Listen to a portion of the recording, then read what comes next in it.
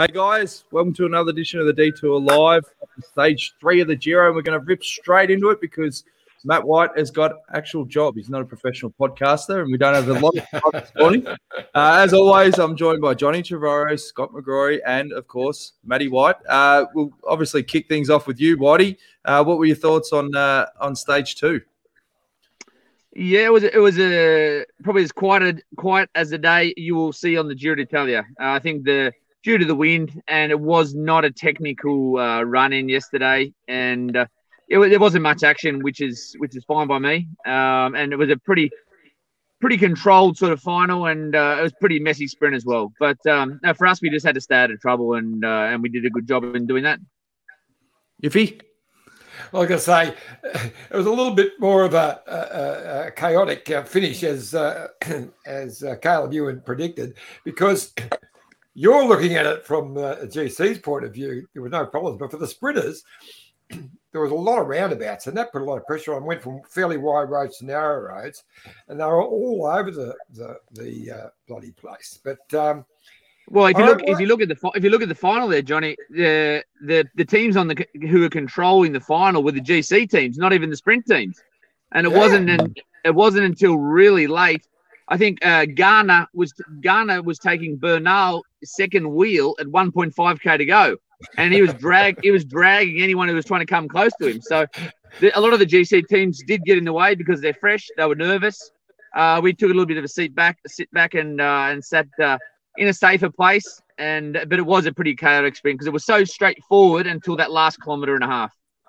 What do you with Caleb? I mean, he just never seemed to be far enough up. He always just was that 10 or 20 places back, too far back. Yeah, look, I think traditionally Caleb sometimes does take a stage or two to get going. He's had a quite limited race program this year as well. Obviously missing all of the Australian summer, so I don't know his exact race days, but he'd be at least 10 to 12 race days behind a normal year. And he'll build into it. I don't know. Roger Klug is obviously the man he relies on the heaviest in the final there. And it was quite easy to get lost. And he'll be back maybe today even. But I think today's probably a little bit too, well, depending on what the weather finally dishes up for us, it could be a little bit too hard for the pure sprinters today. Hey, Whitey, were you surprised that the UCI asked Fernando Gaviria to do an in-race test of the new barrier system? Because it went well, obviously. Lean across the barriers, slid along them, so that, you R&D, make sure you test it while you're in the race. It was perfect, wasn't it? It did. It just shows that the new barricades are working. And that I dare say there would have been a fair bit of discussion at the dinner table there between his lead-out guy. But if you look at that, Gaviria did go through. He went through the easy way, which was the dangerous way on the barricade. He didn't have to take that option. And look, I feel sorry for his lead-out guy. I would have felt a lot more sorry if he'd put him over the barricades. But it turned out all right in the end. But it was just shows the bike skills, just shows the skills of some of those sprinters to hold it up at that speed, rubbing against the barricade so close to the finish, doesn't it? They're both Colombian, but they obviously don't speak the same language because there's something missing there for sure. Got their lefts and their rights mixed up. But he also took his hand off the bars. When you look at it closely, just as he realised he was going to fall onto the barriers, he took his hand off the bars, so he wasn't going to get his hand caught sliding along. So incredible sense of awareness, and then to pop it back up again. So, but he must have clipped his hand too, because if you actually look after it, he starts shaking the hand. So he must have actually just clipped it as he pulled it off, because he's actually shaking the hand. You see, not of his lead-out man. Speaking of his hands, he wasn't wearing any gloves. Now, Whitey, that's got to be OH&S. You can't send riders out with no gloves. Mate, they all have them. They all get given multiple packets of them at the start of the year, mate. I don't get a sprinter not wearing gloves. I don't get that at all. I get maybe his sensation. He likes the feel of wearing no gloves, but it's a dangerous one if you touch down, isn't it? Like the gloves can save you, and no one can race, especially a sprinter, if you've got skinned palms. That's for sure. So it's a personal. I remember, Tom Boonen used to do Paris-Roubaix with no gloves on. Talk about crazy. But it's a tough guy, eh? Yeah, come on, eh? Hey, what are your thoughts for stage 3? We can see the background looks a bit overcast there, and if you've got wet conditions, I mean that adds obviously a scarier element to the stage. It does. The descents are very they're quite technical. They come in quite fast succession there, and even though the last climb is not categorized, it's a tough one. It's got a ramp in there above 14%. Might only be for a couple of 100 meters. But the terrain from that last climb to the finish is not straightforward neither. So I see in the total dry, which actually we had a lot of rain last night, and we may be lucky. But if it is wet at all, that will be a very technical final. One, because everybody is still so fresh. Two, that last climb does provide a very good launching pad for people who are looking at taking the jersey or some time. And it might not be a day that someone wins the Giro, but we've got to be on full alert that Simon gets through and really has an awareness of what his rivals are doing in that final. It looks like a Peter Sagan day to me. Yeah, look, 5 years ago you would not have bet against him, but 5 years ago he wasn't riding the Giro either.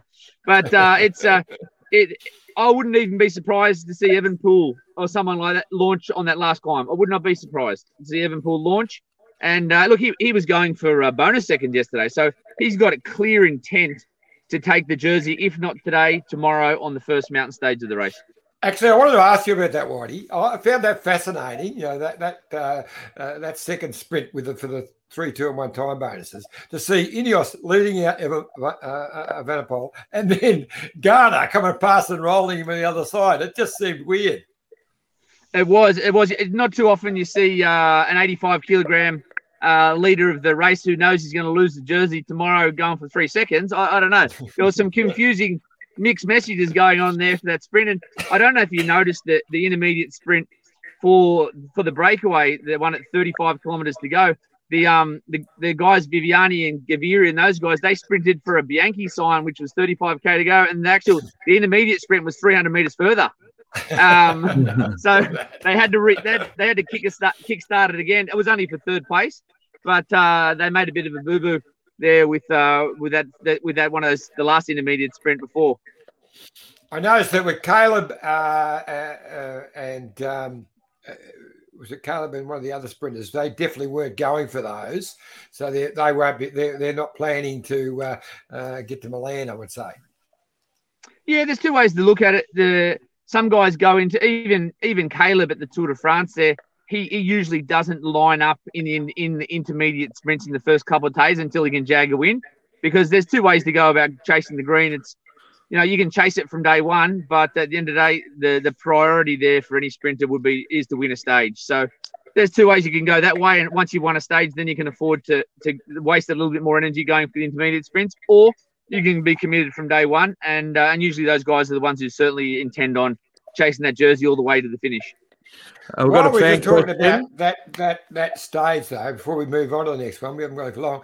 What did you think of Groenewegen, his first sprint back?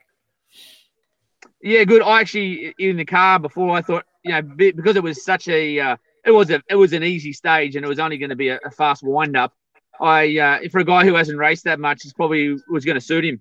So I was quite curious to see how he lined up. And look, he lacks a little bit of race rhythm for a sprinter, but at the end of the day, he shows he's look. They wouldn't have sent him here unless he had good enough condition that he was happy for, and because his original plan was to start in Tour of Hungary, which is next week. And so obviously they could see the numbers. They knew how he was going in training, and they saw that he was at a level that he could be very competitive at the Giro at his first race in 9 months, and he was. We've got a couple of questions for you from fans before we let you go as well. Ben Jensen says, if this is live, which it is, ask White if he can sign up Sam Bennett or Yo Almeida. I would love to. I would love to. Sam Bennett, I think Patrick Lefevre is pretty keen on keeping one of the world's best sprinters exactly where he is. And João Almeida, well, we know he's leaving. He's going somewhere else. I've heard a few stories where, but unfortunately he won't be joining us. And look, we've got enough GC guys at the moment at that level. Joel would be looking for sole leadership, I think, wherever he goes. And that's why he's leaving Quickstep, I would think, because Evenepoel, they're going to build a team around him for the next 5 years.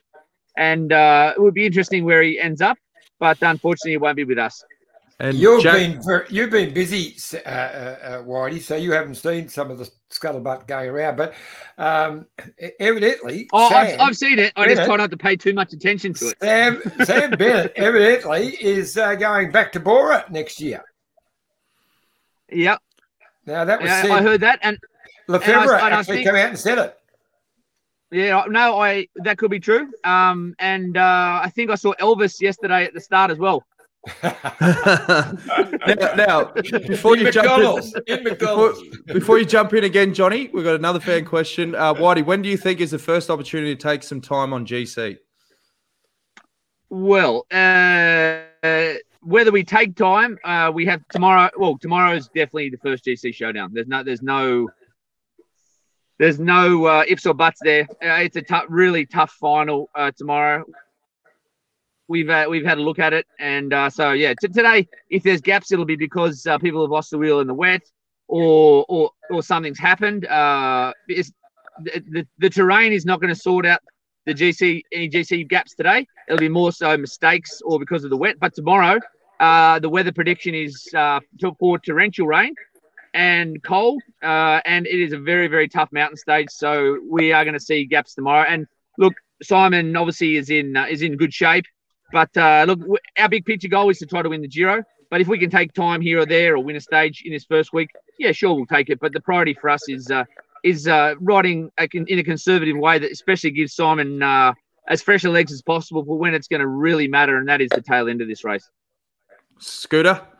I've got a very important question for you, Whitey. Biella, where you're starting today, is actually the founding town of Zegna, high-end fashion Italian clothing, and also where Cerruti was also founded a long time ago. And Cerruti, they dressed Michael Douglas in Fatal Attraction, Wall Street, Basic Instinct, I think Tom Hanks in Philadelphia, all these different movies and stuff. Did you get a chance to go shopping?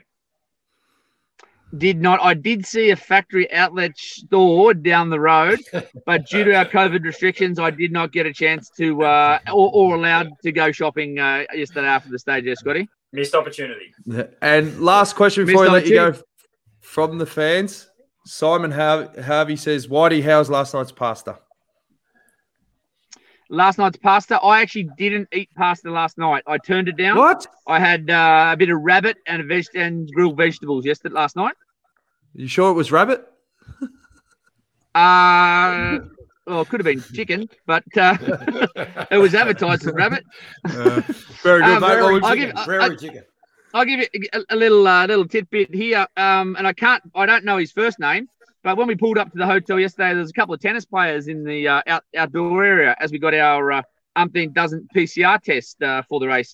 And I don't remember his first name. He's from Melbourne, but I might not pronounce this correctly, but Kokonakis, the tennis player.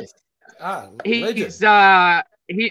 Him and another Australian was staying here, and their strength and conditioning coach. And we had a bit of a chat to them yesterday, and I asked them what they were doing at the hotel. And there is actually tennis. It's actually a really nice hotel with tennis courts out back. And they played a tournament last weekend, and they're just in between tournaments staying at this hotel. So we had a bit of a chat to those guys while we were lining up for our PCR test. And it's always good to catch up with some other Aussies. I take that was going to be. Well, we've lost. Perfect timing. We've lost Whitey. He's frozen. But it's been a pleasure having him on, and looks like the Italian Wi-Fi's got him again. So we'll let Whitey go. And we're going to be joined very shortly from Sam Bewley. He's going to look into his crystal ball. We can unpack the stage. And before we do that, let's have a quick word from our great mates at Bike Exchange. Look at this bike. You think it's just a bike, right? But it's not. It's a bike. 374 people are looking at. This guy, this girl, them, all looking at it. People from here, there, and wherever this is. People that are looking for a bike.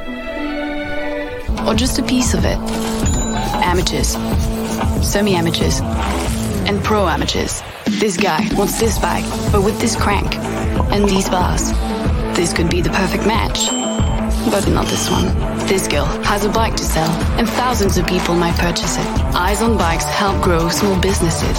His, hers, yours, and the latest data and insights help those businesses keep moving. We are the world's #1 bike marketplace, with over 500,000 products and 900 brands, where buyers and sellers are brought together in a place where a bike is never just a bike.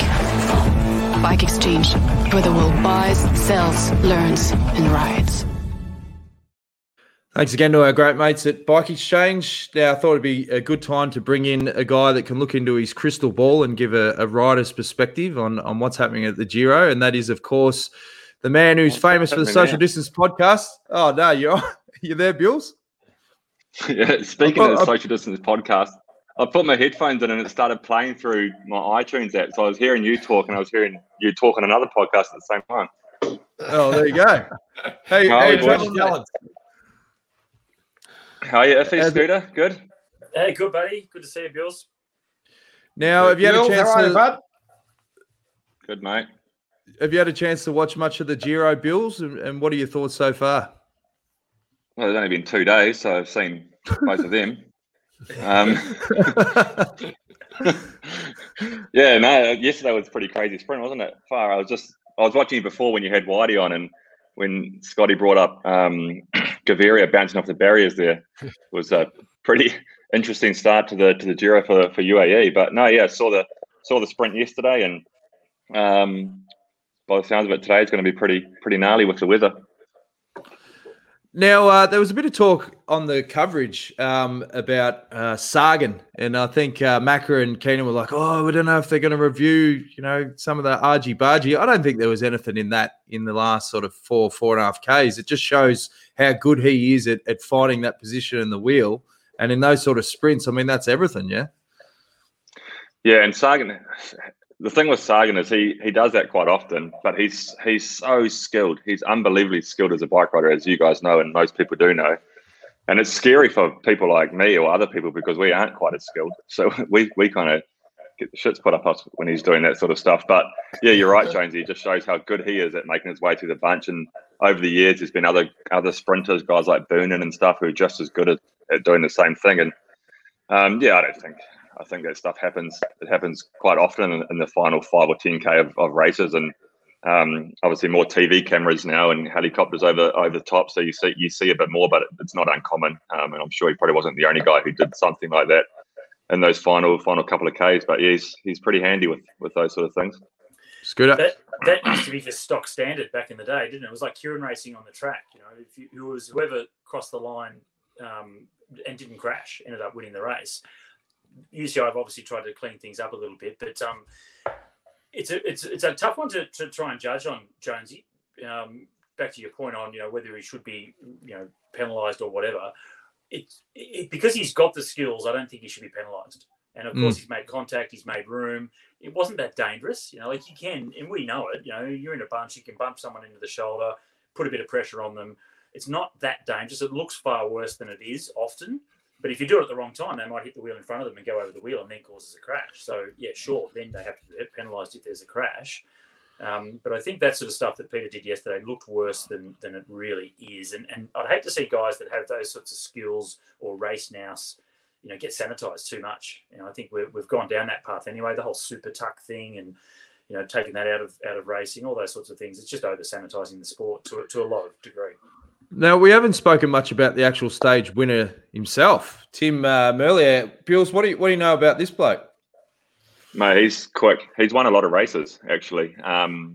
When I saw the start list and I looked at the sprinters for this race and I saw him and I thought this is going to be his first real test, I suppose, in a World Tour race, in a big World Tour race, in a Grand Tour, and up against Caleb and Groenewegen and Viviani and Sagan and these world-renowned fastest guys. And I was intrigued to see how he was going to go because he has won a lot in Belgium in the last 12 months. He's won almost, every time he lines up in those Belgian races, he almost wins them all. He is obviously super, super quick, and obviously first stage he showed them all a clean set of wheels. So obviously we saw in the final there that Caleb was pretty far back. He didn't get a very clean run into the finish and put him in a position where he wasn't even able to contest it effectively. So it'll be interesting to see in another day down the line when Caleb does get a good run, how he lines up against him. But yeah, clearly a very quick guy. What impressed me with him, Bjorns, was that he hit out. It was even just before 250. It was, he didn't hesitate. Whereas I thought Viviani probably blew his chances by hesitating, but Tim just went, 270, I reckon it was, and they didn't look like getting by him. No, and I think he's probably used to. He's obviously super quick himself, but and he has had a lot of opportunities to win races, which he has done, like I say. But he's also had races where he's had to lead out guys like Van der Poel, for example. So he's obviously pretty conditioned to doing long sprints as well, and that's what he did yesterday, I feel like you say, and he just didn't slow down. He got quicker and quicker and quicker, and those two guys behind him, Nizzolo and Groenewegen there, they couldn't even come off the wheel. They tried, and they just went straight back onto it. So he can clearly do a long sprint and clearly do a fast sprint. So I think he's not going to be easy. It's not going to be a one-off, I don't think. I'm sure the sprinters will be taking him pretty seriously for all the other sprint stages coming up. Bills, he's 28, and this season's been fantastic. And okay, he's riding for a pro Conti team. They're getting a lot of starts because of Matthew Van der Poel in that team. But the team itself behind him, it's kind of like Bora. When they first sort of kicked off, it was Sagan winning everything, and the rest of the team didn't do much. But Alpecin, Phoenix, and now they've got riders that are winning races that are not just for Matthew, and some riders that are there to help Matthew right down towards the end as well. At 28, why is it taking him this long? Do you know any background as to why he wasn't, the speed he's showing? He must have been that quick at 23, 24, 25 as well. Yeah, it's a good point. And typically as a sprinter, you're faster when you're younger, aren't you? So I don't know. I don't know his background. No, I've only seen his name pop up in the last couple of years. I don't know whether he came from another discipline or I don't know actually anything about him. But you're right. Yeah, 28 years old. I didn't know he was even that old. I thought he must have been a young guy. And yeah, often these sprinters are winning when they're 22, 23, and they get a little bit slower as they get older. So yeah, I don't know, but he's left his run late, I suppose, but he's doing all right. He won the Belgian national road title just in 2019, but evidently I only know this guy. I Googled him. He has got a background in cross, so it's like 3 or 4 years in cross. Well, there you go. That answers it. Yeah. Hey, Bills, how much harder is modern day cycling for these sprint trains, given that the GC teams are so powerful and blocking up the traditional lineouts with sort of 3-4K to go? Yeah, it's tricky. Like I think it can. I know there's always been an argument of the GC guys. Like it would be nice if the GC teams got out of the way at a certain point in the finish there. And I guess that's why they brought in the 3 kilometre rule, where if there's a crash after 3 kilometres, you get bunch time, so that the GC teams maybe would disappear a little bit. And I think for some races they bring it back to even 5K. But on the flip side, I think it can favour sprint trains a lot also, because if you get like the big long straight run-ins, big wide roads like you often get, say, in the Tour de France, more so than the Giro or the Vuelta. The sprint teams can actually utilise those GC teams to take them closer and closer to the finish line, and then they get the whole train inside the last 3K. I think yesterday probably wasn't a day for that. You probably wanted to be at the front a little bit earlier with that tricky finish. But what was the question again, actually? How much harder is it for these sprint trains in modern day cycling with all the GC teams? You answered it perfectly. Yeah. What do you mean harder? Right. Well, they are because they're always bopping around at the front. Like they weren't really doing that as much sort of 5-6 years ago. Yeah, it was a crap question. Let's move on. I think to answer your question, it's good for the sprint teams. Yeah. It's good for the sprint teams up until a certain point because they can save their guys till later in the finish, in the final few K. And then once you flick to like 3-4K to go, then I'm pretty sure the sprint teams like to have the GC guys out of the way. But like we saw with Sagan yesterday, if they want them out of the way, they can get them out of the way. Well, on that, Bills.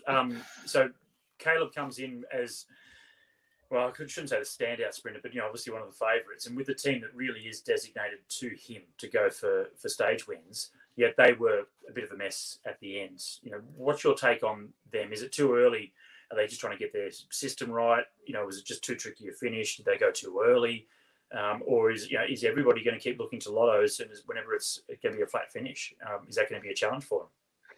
I think what's tricky in yesterday's final was they were all together, and that's obviously how you need to be when you're doing a lead out. You want to be in the line, but when it gets really technical or narrow, like it did in the final 3 or 4K yesterday, it's actually quite hard to get a whole team through to the front at the same time. So often in those situations, it's better to pair off or to sort of do your own thing and just basically plan to meet at the front at a certain point. I don't know what their plan was, obviously, but you might say, let's look at 3K, we're all meeting at the front, and you've got to find your own way there, because it is easy to get through by yourself or with only one other guy. If you try to get through with 6 or 7 guys, there's often not enough room, and that was the case yesterday.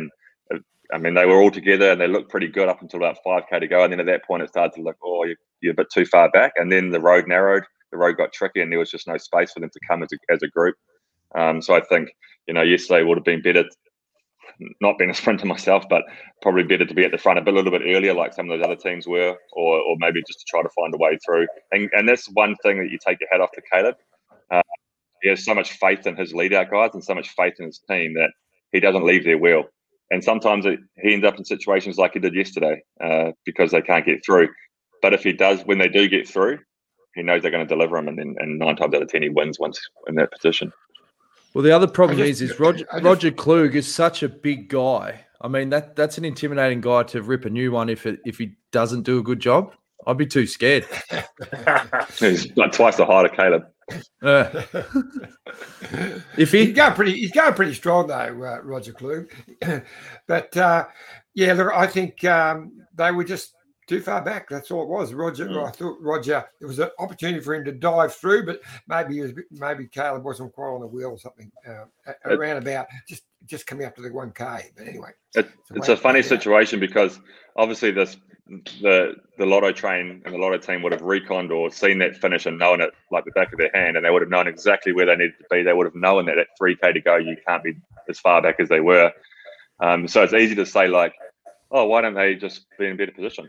Well, every other sprint team is trying to do the same thing, and there's only so much room for so many guys. And when you've got twice as many guys trying to fit into an area where you can only get half those people, it's not quite as easy as it sounds. But ultimately, that's what they needed to do. It's something that's really changed, isn't it? If you go way back to, like I guess the Sayako train with Mario Cipollini, everybody thought, well, okay, they were the strongest lead-out team. Let's all fight for position behind Mario's wheel because they're the best lead-out train. And it's such a difference now. It's every team has got someone that has to get to the front, do the job, and you've got these 4 or 5 trains often coming down. The finishing straight with the GC guys as well. So certainly an evolution of the sprinter stages, for sure. I thought Cofidis did a good job. We were debating them last night, but they actually ended up doing quite a good lead out. And they were well predicted by Whitey at the start that they were going to be right up there as well. Now, one thing we wanted to bring you on for, Bills, is you've got a knack for looking into your crystal ball and predicting winners, and also getting your light settings right for an interview. What do you think of when you see the stage today, knowing that it's going to be wet? Yeah, this is going to be a real Giro stage, isn't it? I mean, like you look at it on paper and you think, it's not so bad. But then that's from looking at the profile. But when you look at the map, it's really tricky. It's small roads, it's super twisty. It's all through the vineyards there. So as most places around the world, vineyard areas have pretty small roads. So very tricky. And then obviously, like you say, Jones, it's wet. So that brings a whole new stress. You're only 3 days into the Giro, and GC guides are all sort of there or thereabouts together. And they don't want to be risking losing even a handful of seconds, or they don't want to be caught up in crashes or crashing themselves. So it brings a whole new stress in. And then you get the guys that can win the stage also, them and their teams up there bopping around. So yeah, it's going to be a very, very stressful stage. I think it's going to be pretty action-packed in the final 30K there. And it will be interesting to see how it plays out. If you were the DS for Bike Exchange, would you tell them to rip it, make it hard, and drop the sprinters? Or actually, there'd be no point in doing that. If you had if you had Sagan on your team, you would. Yeah, so mate, I'm not on today. The only reason the team would be wanting to drop the sprinters is if they want to line up the stage. But I think that ultimately the goal for Team Bike Exchange today is getting Simon through as safely as possible, and that's going to mean that some guys are going to have to use energy. You know, guys like Hippie and those sort of guys. They're going to be on the tools today pretty heavily to make sure Simon is in good position, and they're going to have to use some energy to do that, which is why they're there. But ultimately, the goal is just to get Simon through safely and to get through a stage like this safely. I mean, those climbs are no problem for Simon, and so he just needs to get through safely, and that means right in the front. So it's going to be, and that's what brings stress, because every other GC team is thinking the same. So do you reckon Sagan? To me, it looks like a Sagan day today. Do you reckon that Bora and Sagan and blokes like Ulisse would be really trying to put the pressure, especially at that last little climb, to get rid of the Calebs and Groenewegans? Yeah, I think so. I mean, if this stage was 3 or 4 years ago, you'd almost wouldn't do it. You just give Sagan the victory, wouldn't you? But you know, these days there's a few other guys that can probably challenge him today. But I think it is a stage that sees Peter Sagan all over it. I also read an article not long ago. When I say not long ago, I just mean about 5 minutes ago, about Alberto Bettiol. He wants to have a crack today. Italian guy in good form. He wants to take the leader's jersey. So, you know, they're going to have teams like Bora, EF. They will be trying to make it hard to get rid of the sprinters. And I think, given the nature of the roads themselves, really twisty, dangerous, narrow descents, all you have to do is ride sort of hard the last half of a climb, ride the descent fast, ride hard the bottom half of the next climb, and the sprinters are effectively gone. So that'll be what they'll do for sure. What about another New Zealander in Paddy Bevan? I did think about Paddy. Yeah, and the way he was riding in Romandy, he was getting to the finish of much harder stages than this. So I was having a look through the start list just before I came on here, and actually I saw Paddy's name, and I think a very good stage for Paddy. A very good stage for Paddy. Obviously, yeah, Sagan is probably the favourite and guys like that, but I think for sure Paddy has a chance to be out there, and he's in red hot form at the moment. So I hope so. I'd love to see that. Did you hear what actually happened to Paddy in the prologue? I thought he would be right in the mix with his current form, but he was well down in the prologue. I reckon something must have happened to him. Yeah, I don't know. I mean, I guess it's the first stage of the Giro, and everyone's going pretty quick. I think they don't necessarily have the fastest equipment either, that team. You know, if you see the top 10, it was basically Jumbo and Quickstep, and you know, both those teams have pretty fast bikes, and I think the bikes that they're riding aren't the fastest time trial bikes, but who knows? Yeah, I mean, it could be anything. It could come down to going around the corners a bit too slow, and you know, and when it's only a 9-minute effort, if you give away 2 seconds on every corner, all of a sudden you've lost 15 places. So I don't know. I haven't spoken to Paddy about it, but yeah, I agree with you. I was sort of picking him as a top five contender. Paddy, I was going to say, Pat was, because he won the National Road Series here in Australia before he went on to be a pro, and you know, this Giro stage tomorrow looks like it might be, you know, at least as difficult as some of the NRS races here in Australia. So he should be right up for it. Yeah. Hey, Bills, you're saying obviously the wet stages add that element of stress. How do you go on a Grand Tour when it is wet and you are going down these descents at these ridiculous speeds? I mean, can you literally feel your heart rate go, or is it one of those things where you can't overthink it? Yeah, you don't overthink it. It's like doing a bunch sprint at the same time. Like you literally do switch off, or you compartmentalize. Is that the right word? What you're doing, and you do. If people talk about tunnel vision, and that's effectively what happens. Like when we're going down those wet descents, like half the time, when you're going slow, or when you're like midway through a stage, or the descents have no real effect on the race, is when you start thinking about it, and that's when you go down the descents a bit more cautiously. But when you're racing, you literally you're not thinking about it, and that's probably why we crash. But you get tunnel vision, and you get adrenaline, and all you start thinking about is I need to be here, I need to be here, I need to be here, and that's what happens in bunch sprints. That's what happens on wet descents. That's what happens on fast descents, especially when you're racing in the final, which will be the case today. How'd you go, Iffy, back in the day? Just ducking and weaving, mate. Johnny was one of the more skillful riders. I never used to wear mitts. I didn't like wearing mitts, but then I didn't fall off either. I used to knock them down. I didn't fall off myself. Oh, you're just a bloody superstar, mate. Hey, this Bills, what's your take on Evenepoel? Like, he was up there contesting for the intermediate sprints. A lot of the traditional GC riders about conserving your energy and so forth. Looks like he's just going to absolutely try and rip this Giro. Oh, I didn't see that. I only saw the last 9K yesterday, so I didn't realise that. But maybe he's close to the jersey, isn't he? So he probably knows that that either him or Joe Almeida will be the first. Will probably be the next guys in line to take the leader's jersey, which will be either today or tomorrow. Once because there's only Ghana and Affini in front of them, which will be they're going to lose time. Maybe not today, but certainly tomorrow. So the next in line for the pink jersey is Evenepoel or Almeida, and at the moment it's Almeida. So maybe Remco wants to get a couple of seconds. Well, they're even on time now because of the 2 seconds that Evenepoel got. But so Quickstep let him out, and then Ghana rolled him for the sprint. So Garner got the 3 seconds. Evenepoel got the 2 seconds. Well, that would have been, I suppose, Garner's protecting Bernal there, I suppose. Yeah, taking some seconds off Evenepoel so that he doesn't get further in front of Bernal. Exactly what he said. Yep. So, who's your predictions for the stage, Bills? Who do you reckon is going to win? Oh, I think Sagan is probably the logical pick, but it's more fun to go someone else. I'll go. I reckon. I think I'll narrow it down to a few guys. I think he's obviously Sagan. I think Bettiol, just because he hasn't been in great form. He hasn't had a victory for a while, but he is in good form here. He ran 12th in the prologue. He's pretty motivated. He's Italian. He's on home roads. I think he'll be up there.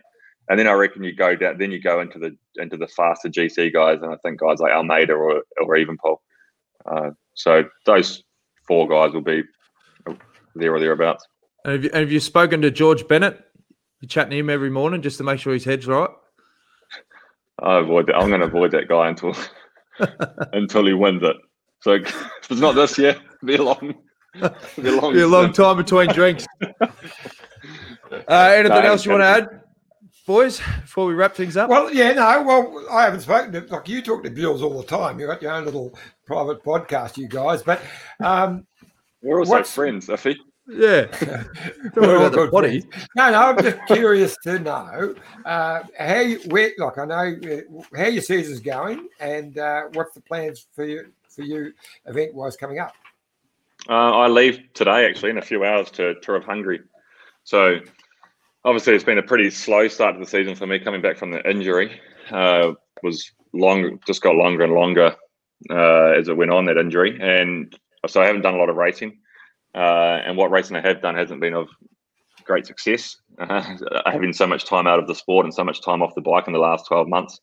But training hard and I've only been back on the bike for 2.5 months after having 6 months off it. So just about chipping away at the moment and, just slowly trying to get better and better as I do. And I go to Tour of Hungary today, which will be a great race, good opportunity to ride through and find some form. And also we've got a couple of opportunities there with some sprint stages with Caden Groves and then Damien Housen for the overall. So looking forward to there and getting 5 days of racing in and hopefully with some success for the team. So who is the team Bike Exchange squad? You named 3 of them. What's the whole team for Hungary?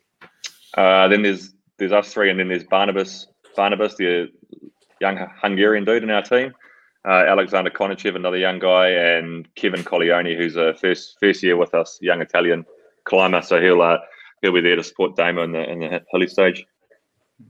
Bills, did you in that the time off the road bike, out on the roads, I guess, on the home trainer? doing lots of that stuff? Is that something you don't mind doing, or is it a chore?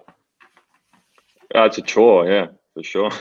But it's necessary, a necessary chore. But I did a lot of stuff off the bike actually. I tried to do, basically my goal for those months off the bike was to do 20-hour weeks, 20-hour weeks of exercise. So I was trying to do half of that on the bike and half of that either running or hiking or in the gym and things like that. And I did some bigger weeks. I even did a couple of 7-hour days, which I split up into 5 different sessions, which were quite fun actually. So I'd do like a couple of hours on the bike and a 3-hour hike, and then back another couple of hours on the bike, and then an evening run or something like that. So I was doing as much as I could and doing as best as I could. But ultimately, when you're not on the road, it's not quite the same. And when I did start on the road, I was actually really happy with how I was going, and I still am happy with how I'm going. I switched across to the cross training across to the bike pretty easily and pretty quickly, and I felt fit and I felt strong. I'm just lacking the race intensity, so that's just what's taking its time to come back. And like I say, hopefully these 5 days at Tour of Hungary will go a long way into switching into that gear. How many races does it normally take, Bewls, to feel like you are getting a lot of that form sort of back in your legs?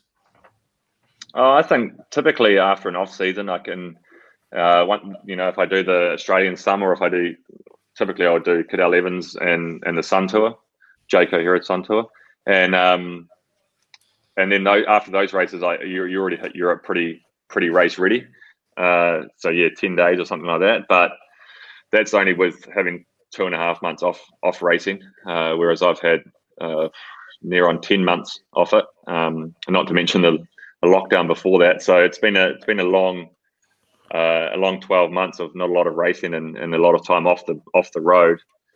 So it's taken a little bit longer, but hopefully by the end of Tour of Hungary, I'll be heading in the right direction, because I have been training well. Just need to find that race rhythm again.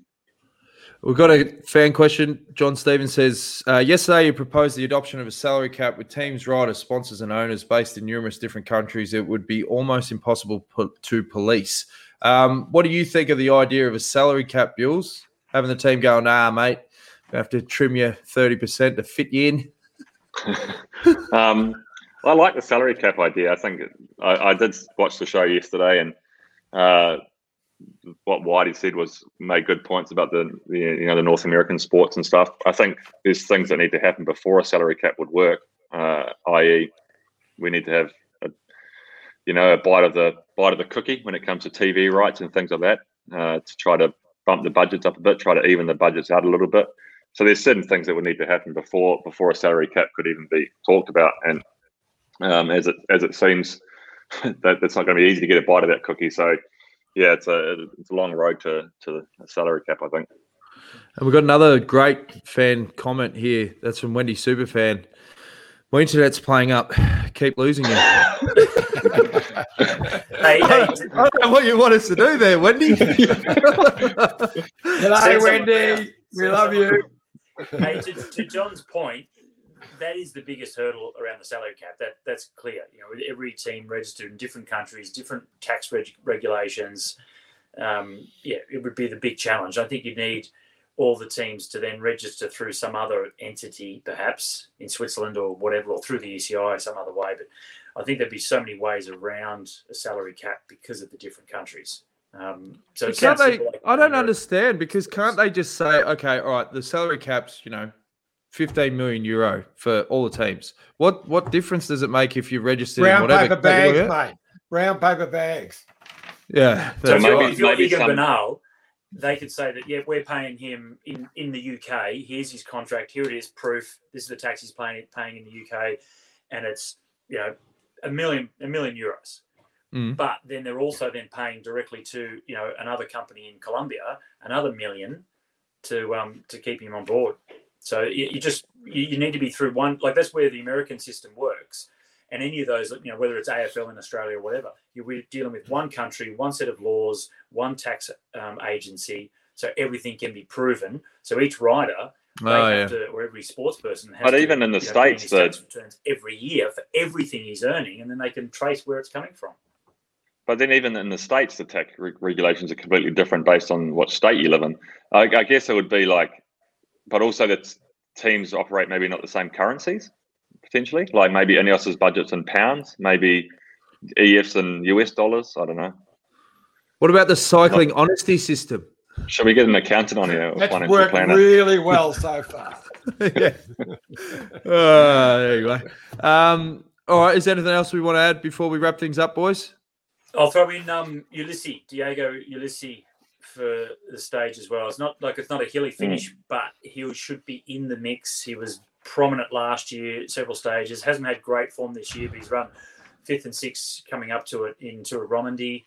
Hey, he's Italian. He loves it. He's won here before. He's another one. All right.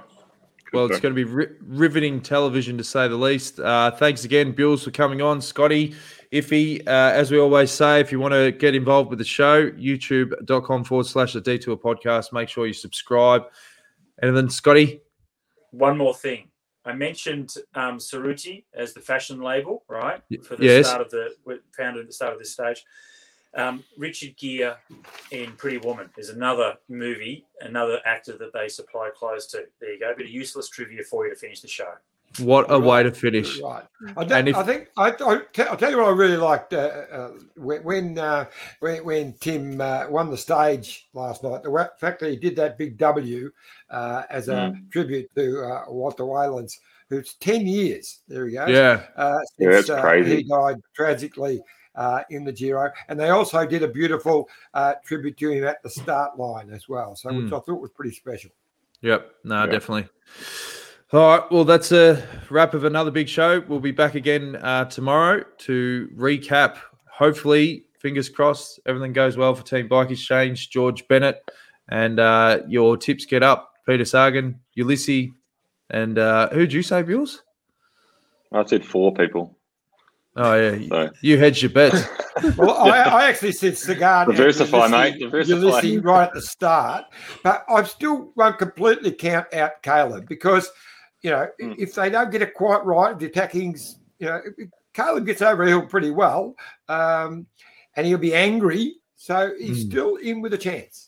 Okay. Well, he attacked on the Poggio this year, so yeah, he was brilliant. He was very good, wasn't he? I mentioned the winner of this stage yesterday, actually. Who's that? I'll tell you tomorrow. All right. Fourth attempt to wrap the show up. This one's final. Thanks for tuning in, guys. We'll see you again tomorrow. See you guys. there you go.